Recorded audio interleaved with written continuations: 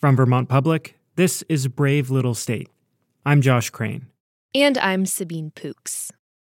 There's an ineffable quality that just makes some things feel stereotypically Vermont. Things like flannel, craft beer, maple syrup, wool socks, small towns, covered bridges, and, of course, farming. We're harvesting Brussels sprouts, we're cleaning out animals. We're going to get the chickens moved onto the compost pad where they'll stay for the winter. This is Matt Lombard, the farmer at Peacefield Farm in Woodstock. Peacefield has chickens, cows, pigs, and 2 big red barns. The view from the property looks like it was ripped right from a Vermont postcard. So much so that sometimes it even surprises Matt and the farm's owner, John Holland. Remember in the spring, John, when this was like bright green? Right. It nearly looked unnatural. It was so green. But Vermontiness, the quality of Vermont as a feeling or an aesthetic as much as a place, that isn't just something that happened out of thin air. It's been legislated and adjudicated, and it's especially baked into one really important Vermont law, Act 250. You've probably heard of Act 250 before. It's Vermont's signature land use law, which means it's the way the state decides whether and how construction projects proceed. The law's been credited with keeping Vermont looking like Vermont, preserving the state's historic small-town charm, preventing a proliferation of chain stores and strip malls, and protecting Vermont's wetlands and its forests. But there's another way of looking at this effort to preserve Vermontiness. Critics accuse Act 250 of contributing to Vermont's housing crisis and overwhelming whiteness. That's why the story of Act 250 is more than a story of one law and its legacy. It's also a story about what makes Vermont the way it is, about how we've built our state's identity carefully over many years, and how, or even whether, to continue protecting that identity as Vermont itself changes. That's a tension playing out at Peacefield in Woodstock. The farm is stuck in a years-long regulatory battle over whether they need an Act 250 permit to run a restaurant on the farm. Which to me just seems it's just backwards, because the intention of Act 250 was initially to make a clearer path for farm operators to operate while preserving the landscape, and it's done the opposite here. That's the first of many contradictions you'll hear in this story. Here's another. It feels like it's something that's like very integral to Vermont's character, that like other places do not have this. And like everyone loves to complain about it, but they also love how aesthetic Vermont is. This is Danielle LeBerge, our winning question asker. She lives in the town of Wells in Rutland County. I was born and raised in Vermont, and everyone has an Act 250 story. Danielle works for her family business, selling solar panels. Through her job, she meets a lot of residents and small business owners with their own Act 250 stories. And for those folks, like an Act 250 permit can be like make or break. I met with someone yesterday, and they had to pay $30,000 in legal fees to get 2 pieces of paper that said it was okay for them to have their building in the same spot where it had been before it burned down, and then the structure was rebuilt on that same spot. She's heard lots of stories just like that one. Red tape, high permit fees, unclear standards, piles and piles and piles of documents. It's the thing that everybody loves to complain about, but at the same time, like, I know that it is the signature land use law that is why Vermont is still so beautiful, and that it's a tourist destination, and like it's had such a hand in shaping like development in the state. Danielle's curiosity has led her to the Brave Little State submission form a few times. Once she lost in a voting round to a question about another very Vermonty topic, the banned fish. And actually, I wasn't even mad about it because I learned so much from that episode. But this time, her question won out. It's actually 3 questions, and they go like this. What's the deal with Act 250, Vermont's signature land use law? Why is it important and what's changing?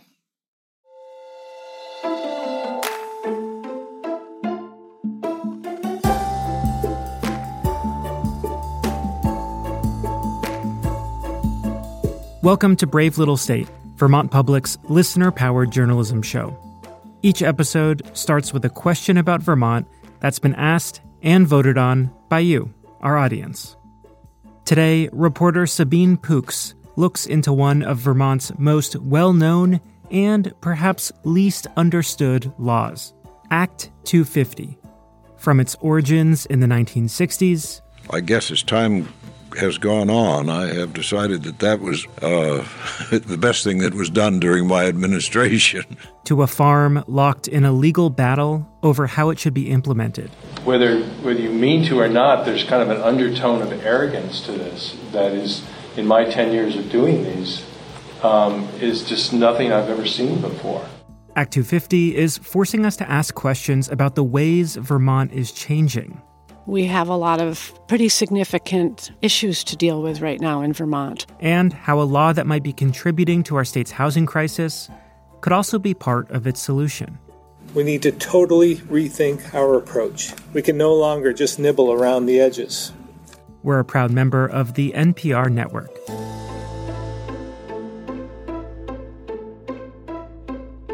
Welcome.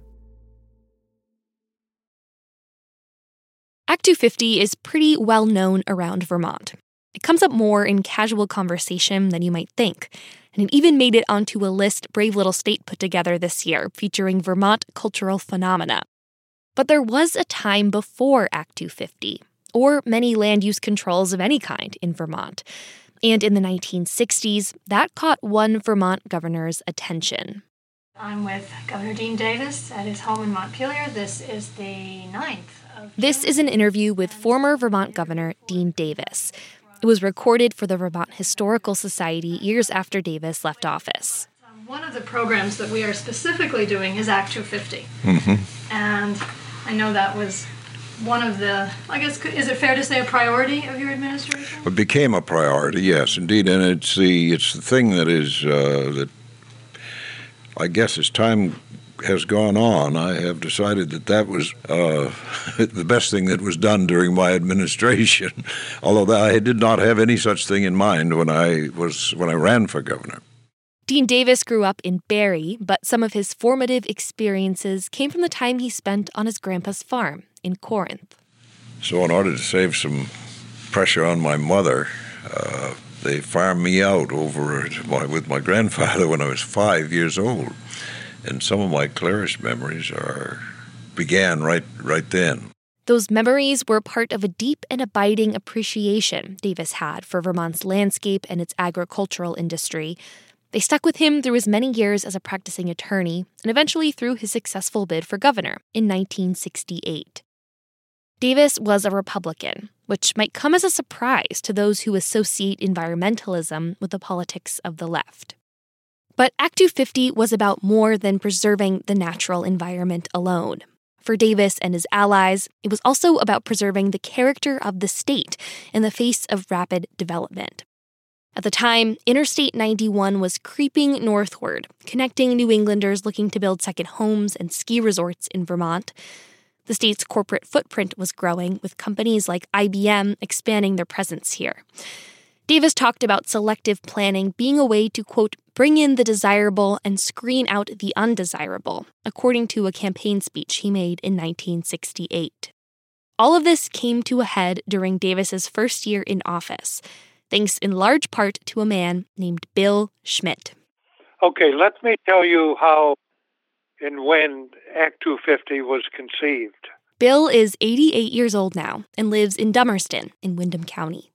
You know, I think we struck the match and it went from there. Back in 1969, when Governor Davis was entering office, Bill was leading the Windham Regional Commission, a new group designed to coordinate development in southeastern Vermont. The group invited Governor Davis to Brattleboro to talk about what was happening in their region.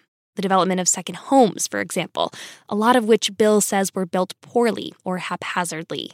Our aim first was to bring all of this to his attention. We felt there needed to be some kind of control of what was happening. Governor Davis agreed to come chat, and Bill says the conversation really opened his eyes. He got so interested in what was being said, what he was hearing. He was not aware of, this at all. It was a new subject for him. You could just see him emotionally liven up to the conversation, to what he was hearing. Bill highlighted one subdivision on a hillside in Wilmington, where he says the road was so steep that school buses couldn't get up. And without good infrastructure, there was sewage running down the hill, too. A later visit to that subdivision to see the sewage and shoddy construction with his own eyes sealed the deal for Governor Davis. He later credited that tour and Bill Schmidt for alerting him to the dangers of unplanned development, which he saw as a threat to Vermont's unique quality of life. And all of this began to coalesce, until it became clear to me that unless we did something about this early, that the Vermont was going to be a sorry-looking place after, say, 20 years or 25 years or whatever. A year after Dean Davis's tour of Wilmington, the Vermont legislature passed Act 250. Like Governor Davis, Bill Schmidt says getting Act 250 passed was one of the highlights of his career. And when we're talking about land, that's very basic to our lives.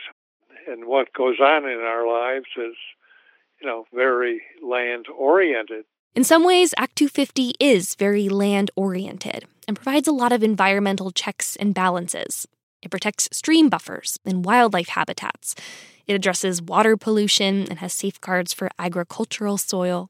But back in the 60s and 70s, it also represented a really fundamental shift in how Vermonters related to the land, and in particular, the rights people had as owners. There were a lot of people that looked at it, I think, from a political philosophy point of view. Here's Governor Davis again.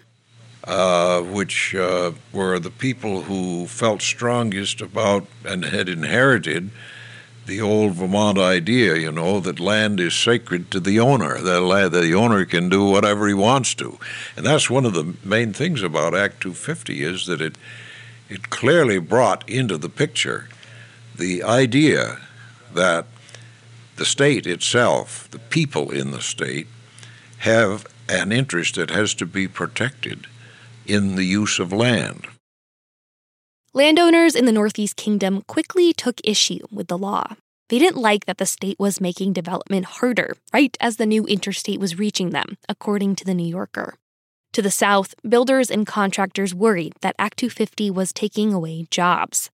Some of those criticisms have changed over time, but one that has remained consistent, just how confusing it is to understand.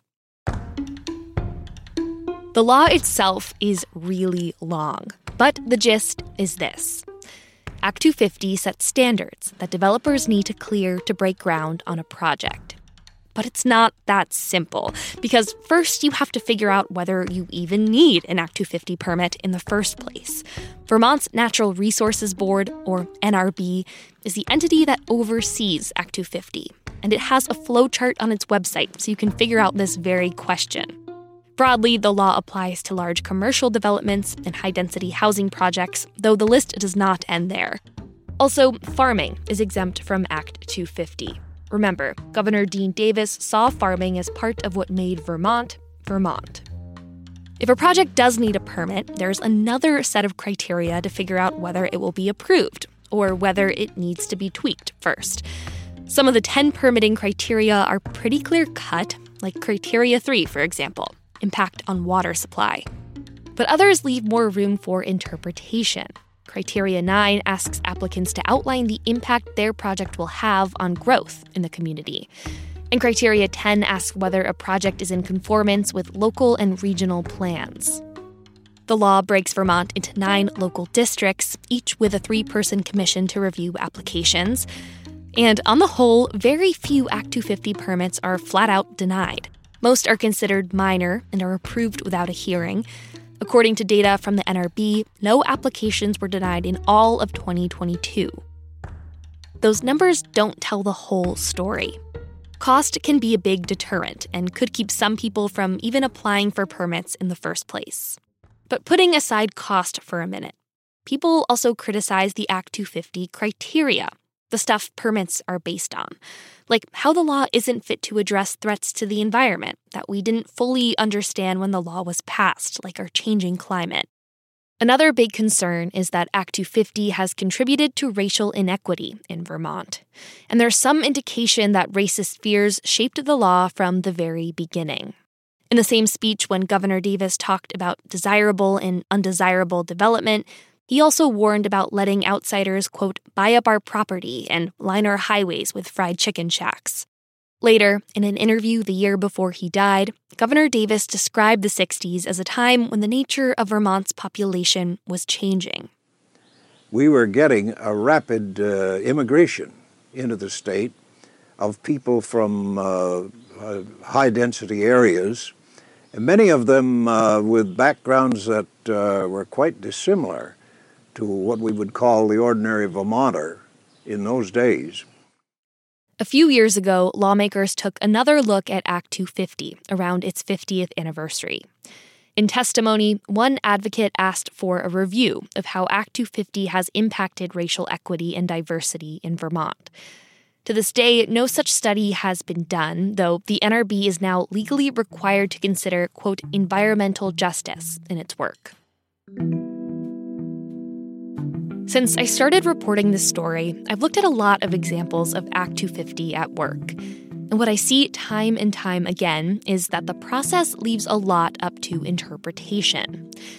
Bill Schmidt, the guy who originally showed Governor Davis that housing development with sewage running down the hill, he says Act 250 felt a lot more straightforward at the time it was passed. Much more so then. What was available in the way of environmental control was much less so than now.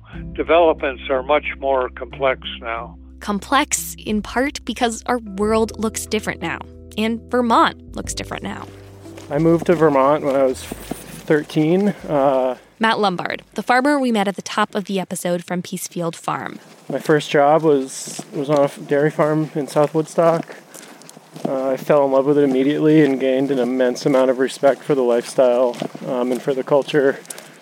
Matt has lived in Vermont for 25 years. In that time, what it means to be a farmer here has changed a lot.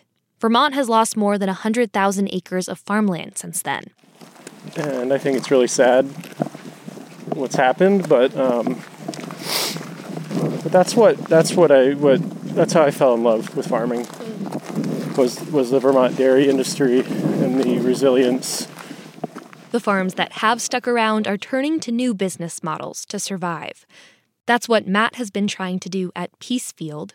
The farm already supplies food for Sante and Mangalitsa, his two restaurants in town.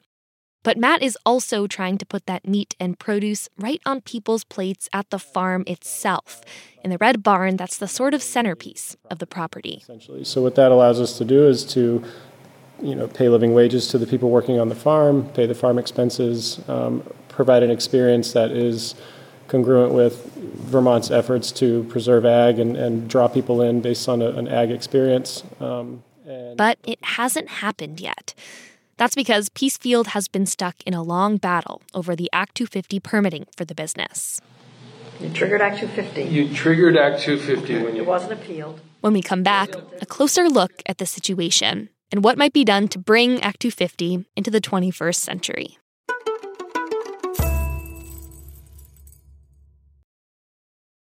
At Peacefield Farm in Woodstock, Matt Lombard handles the day-to-day work on the farm. The owner is John Holland, a developer from Boston who also has a second home on the property. He bought Peacefield more than a decade ago. It didn't 100% begin as let's start a farm. It sort of evolved into that. John tore down the property's historic barn and built a new one. A few years ago, he started planning for a farm-to-table restaurant to diversify the farm's income. An early version of that plan came in 2018. John asked the State Natural Resources Board if he needed an Act 250 permit for the project, and the board said yes. But instead of applying for a permit, John abandoned the plan. And in 2020, he started working on a new version with Matt, the Peacefield farmer. The big change was sourcing more than half of the restaurant's food right from the farm, a threshold that typically keeps farm businesses under the banner of agriculture and makes them exempt from the Act 250 process. Remember, preserving an agricultural way of life has always been a big priority of the law. So John and Matt didn't reach back out to the NRB. Instead, they applied for a local permit from the town of Woodstock. They thoughtfully went through that process. They asked us millions of questions about how many animals were on the farm, how much we were growing. I mean, they really did a lot of work. But then things got complicated. Then just one afternoon, I got a notice of violation from the Natural Resources Board, and that sort of stopped the town site plan process, and then we went in. The NRB said John and Matt still needed an Act 250 permit for their restaurant because they'd already been ordered to get one years before. It didn't matter how much they changed their plan in the intervening years, the original decision still held.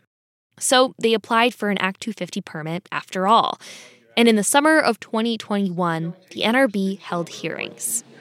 But the thing is, though, like tomorrow, if Matt has... In 2018, you triggered Act 250. You triggered Act 250 when it wasn't appealed. You're hearing an exchange between John and the NRB commissioners in his district. Here's then Commission Chair Tim Taylor, himself a farmer. Whether you mean to or not, there's kind of an undertone of arrogance to this that is, in my 10 years of doing these, is just nothing I've ever seen before. You're just marching along out there as if somehow you're going to open up next week. And that just can't happen. I mean, to make a mockery of this whole process. I mean, this has been around. And then, at the same hearing, some of John's neighbors weighed in. The sound is probably the biggest concern I have. But I'm saying there would be a consistent pattern of the sound in what is a very quiet little valley, which others have mentioned. A few of the neighbors hired lawyers, and John did too. And then, a few months later, the commission handed down the decision on Peacefield's application. It was denied.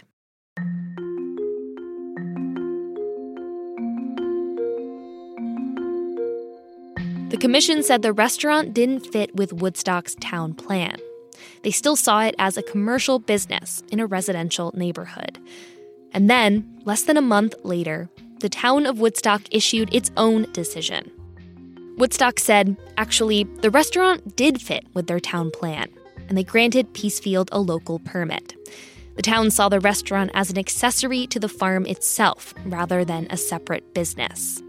In other words, the town contradicted the state. I wanted to make sense of that contradiction. I called up Tim Taylor, the commissioner who called John arrogant at the hearing. Tim no longer works for the NRB. He still stands by the rationale of his decision to deny Peacefield's Act 250 permit. But he effectively agrees with John on this point, that once the town approved the project, the state's decision no longer made sense. At that point, I think our argument and the decision based on Criteria 10 was, in effect, mooted. He says if John had come back to the NRB with Woodstock's approval in hand, instead of appealing the denial in court, there may have been a different outcome. I believe we would have gone ahead in a reconsideration and issued a permit. Instead, John is still fighting for his restaurant. We're going on 2 years later, and they have not corrected that wrong to this day. The Peacefield example is one very rare instance of flat-out permit denial. It was the only project denied by the NRB in 2021. But it illustrates some of the core tensions of Act 250. There's the overlapping state and local regulations. Also, the issue of public input. Act 250 is designed to bring neighbors into the fold, giving them a voice in decisions about local development. But it also creates an environment for NIMBYism, or not-in-my-backyardism. That's an accusation that comes up in emails from John Holland to his neighbors, according to documents in Peacefield's Act 250 file. And then there's the subjectivity of the review process. John says the standards are not enforced the same across businesses. He points to other farm-to-table restaurants around the state that didn't need Act 250 permits, like Cloudland Farm and Philo Ridge. I think it comes down to standards. What are the standards? I mean, I'm certainly not an enemy of standards. I just want to know what they are. This comment comes up all the time that applicant A didn't need a permit, but applicant B did. This is Sabina Haskell. She's chair of the Natural Resources Board, which oversees Act 250. That comment, that criticism about Act 250 is not limited to agriculture. Mm-hmm. When we look at proposed development, we're also looking at it specific to that piece of land. So sometimes there are constraints on a property that are here but not there. And so they need to be evaluated differently.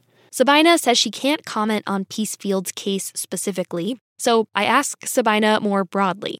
When it comes to something like an on-farm restaurant, does that fall under the umbrella of an agricultural exemption? The simple answer is it's complicated. It's complicated in part because it's not always so straightforward what qualifies as a farm in 2023. When I say issues have become more complex over time, this is a good example. Bill Schmidt again, who helped inspire the creation of Act 250 in the late 60s. Even a farm having a farm stand to sell its produce. When does a farm stand become a store? When is a farm more than a farm? When is it primarily a store or a restaurant? And the farm is just an adjunct to it. I mean, that's really hard to figure out. Bill says those complicated projects underscore the need for some changes.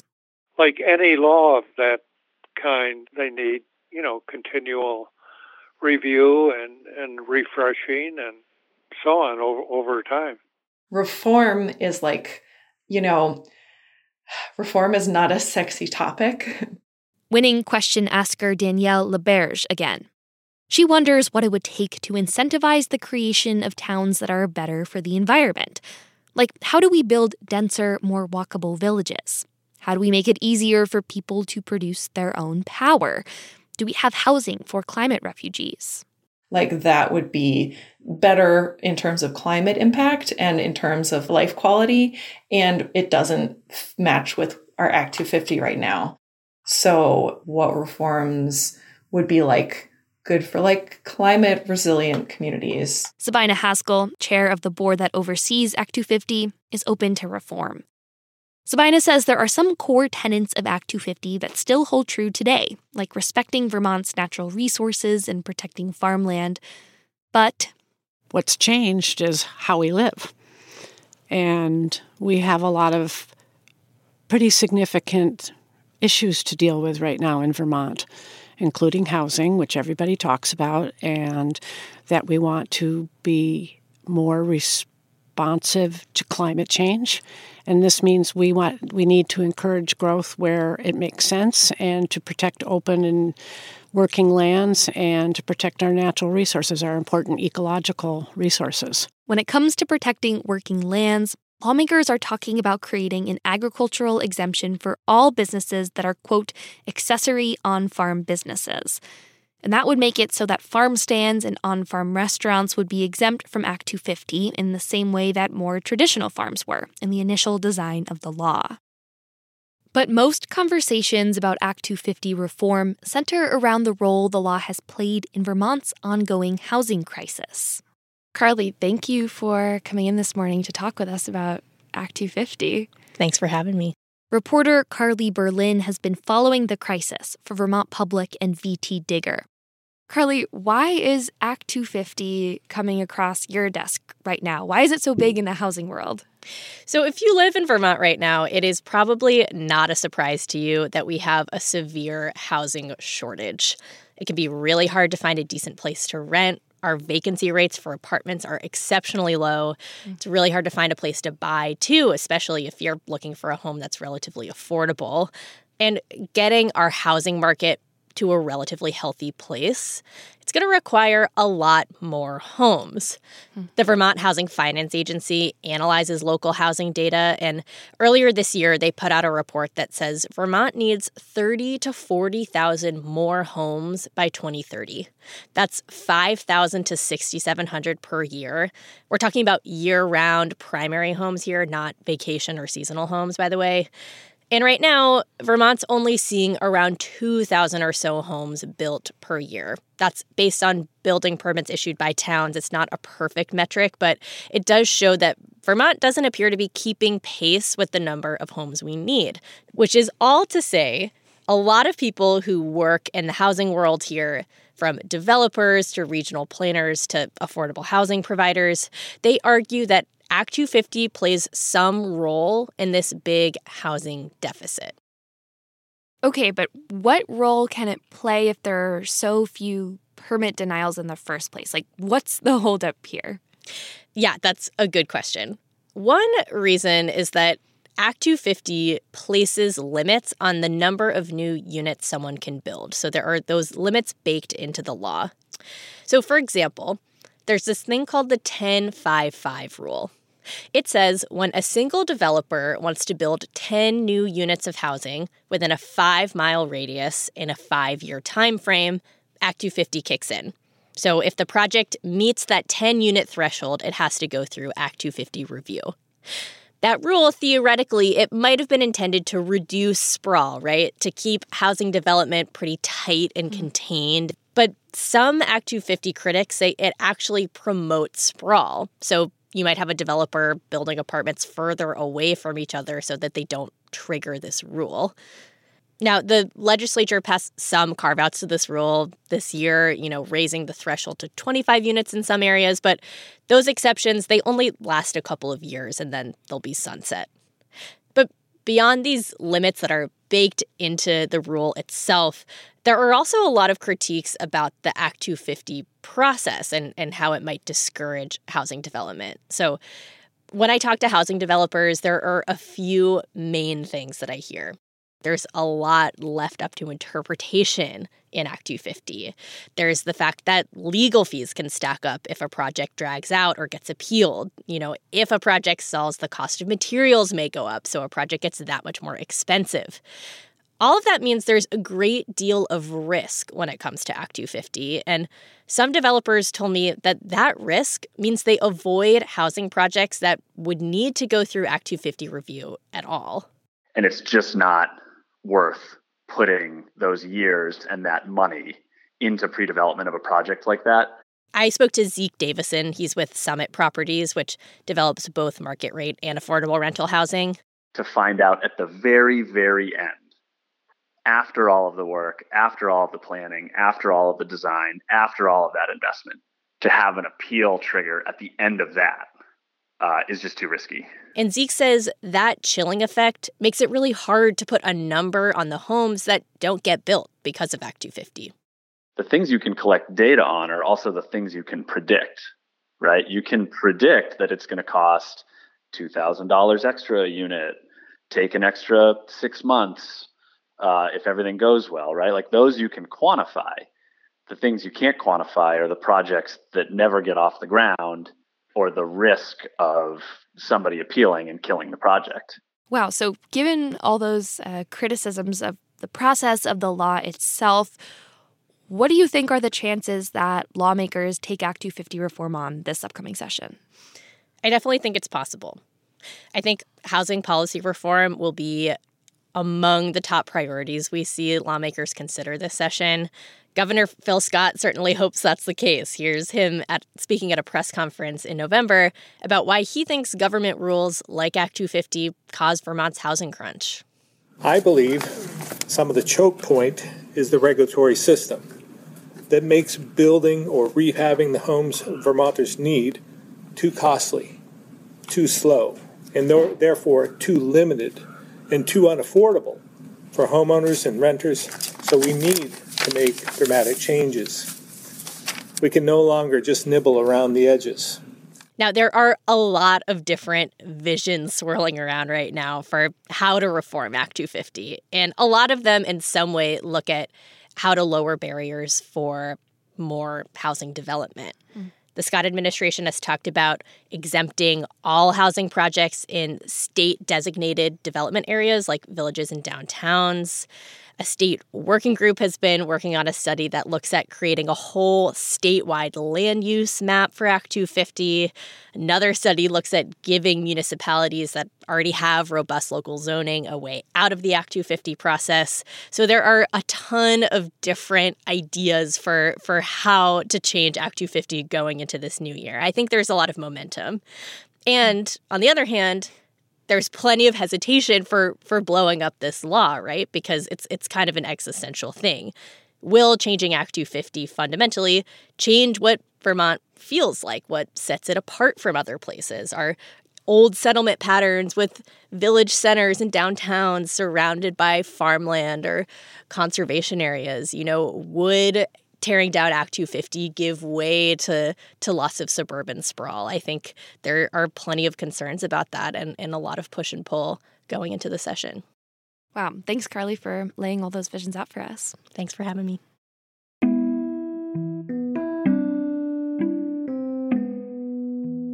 What makes Vermont Vermonty? Who is Vermont for? These aren't just questions about reforming a law. They're questions about our shared values and how we want our state to change, or not, over the next 50 years.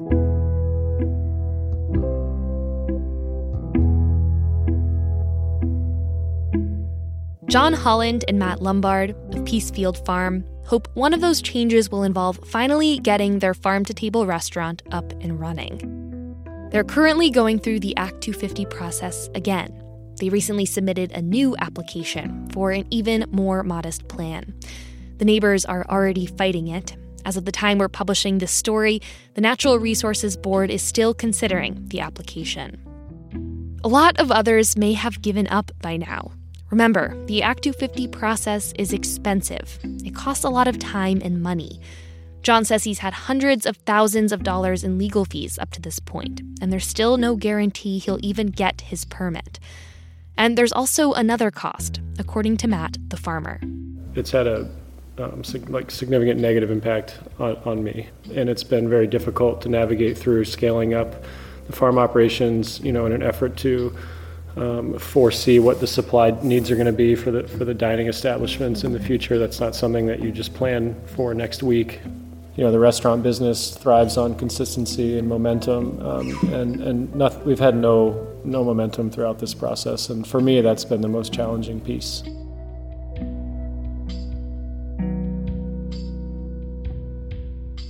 John and the Peacefield folks just got another thumbs up from the town to turn their barn into a restaurant a few days a week. But that doesn't mean much without permission from the state. For now, Peacefield's main barn is in a state of limbo. Some vegetables dry out on a table in the attic. Wooden tables sit under a thin layer of dust. The barn's tall, vaulted ceilings hang hollow above dining room furniture still wrapped in ghost white packaging.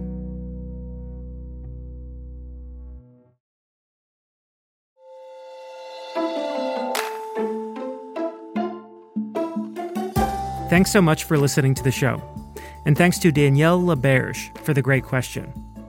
To see photos from Sabine's reporting and old political cartoons from when Act 250 was first established, head to our website, bravelittlestate.org. While you're there, be sure to sign up for the BLS newsletter to stay up to date on new episodes and everything else happening in the BLS universe. We're also on Instagram and Reddit at BraveStateVT. This episode was reported by Sabine Pooks, editing and additional production from the rest of the Brave Little State team. That's Burgess Brown and me, Josh Crane. Angela Evansy is Brave Little State's executive producer. Our theme music is by Ty Gibbons. Other music by Blue Dot Sessions. Special thanks to Pete Hirschfeld, Bruce Post, Michaela Osler, Marjorie Strong, Prudence Doherty, Catherine Sims, Peter Gregory, Caleb Elder, Todd Heyman, Christine and Mark Hughes, Brian Shoup, Mary Kasamatsu, and Mimi Aoun. Brave Little State is a production of Vermont Public and a proud member of the NPR network. If you like our show, you can make a gift at bravelittlestate.org/donate, or leave us a rating or review on your favorite podcast app. We'll be back soon with more people-powered Vermont journalism. Thanks for listening.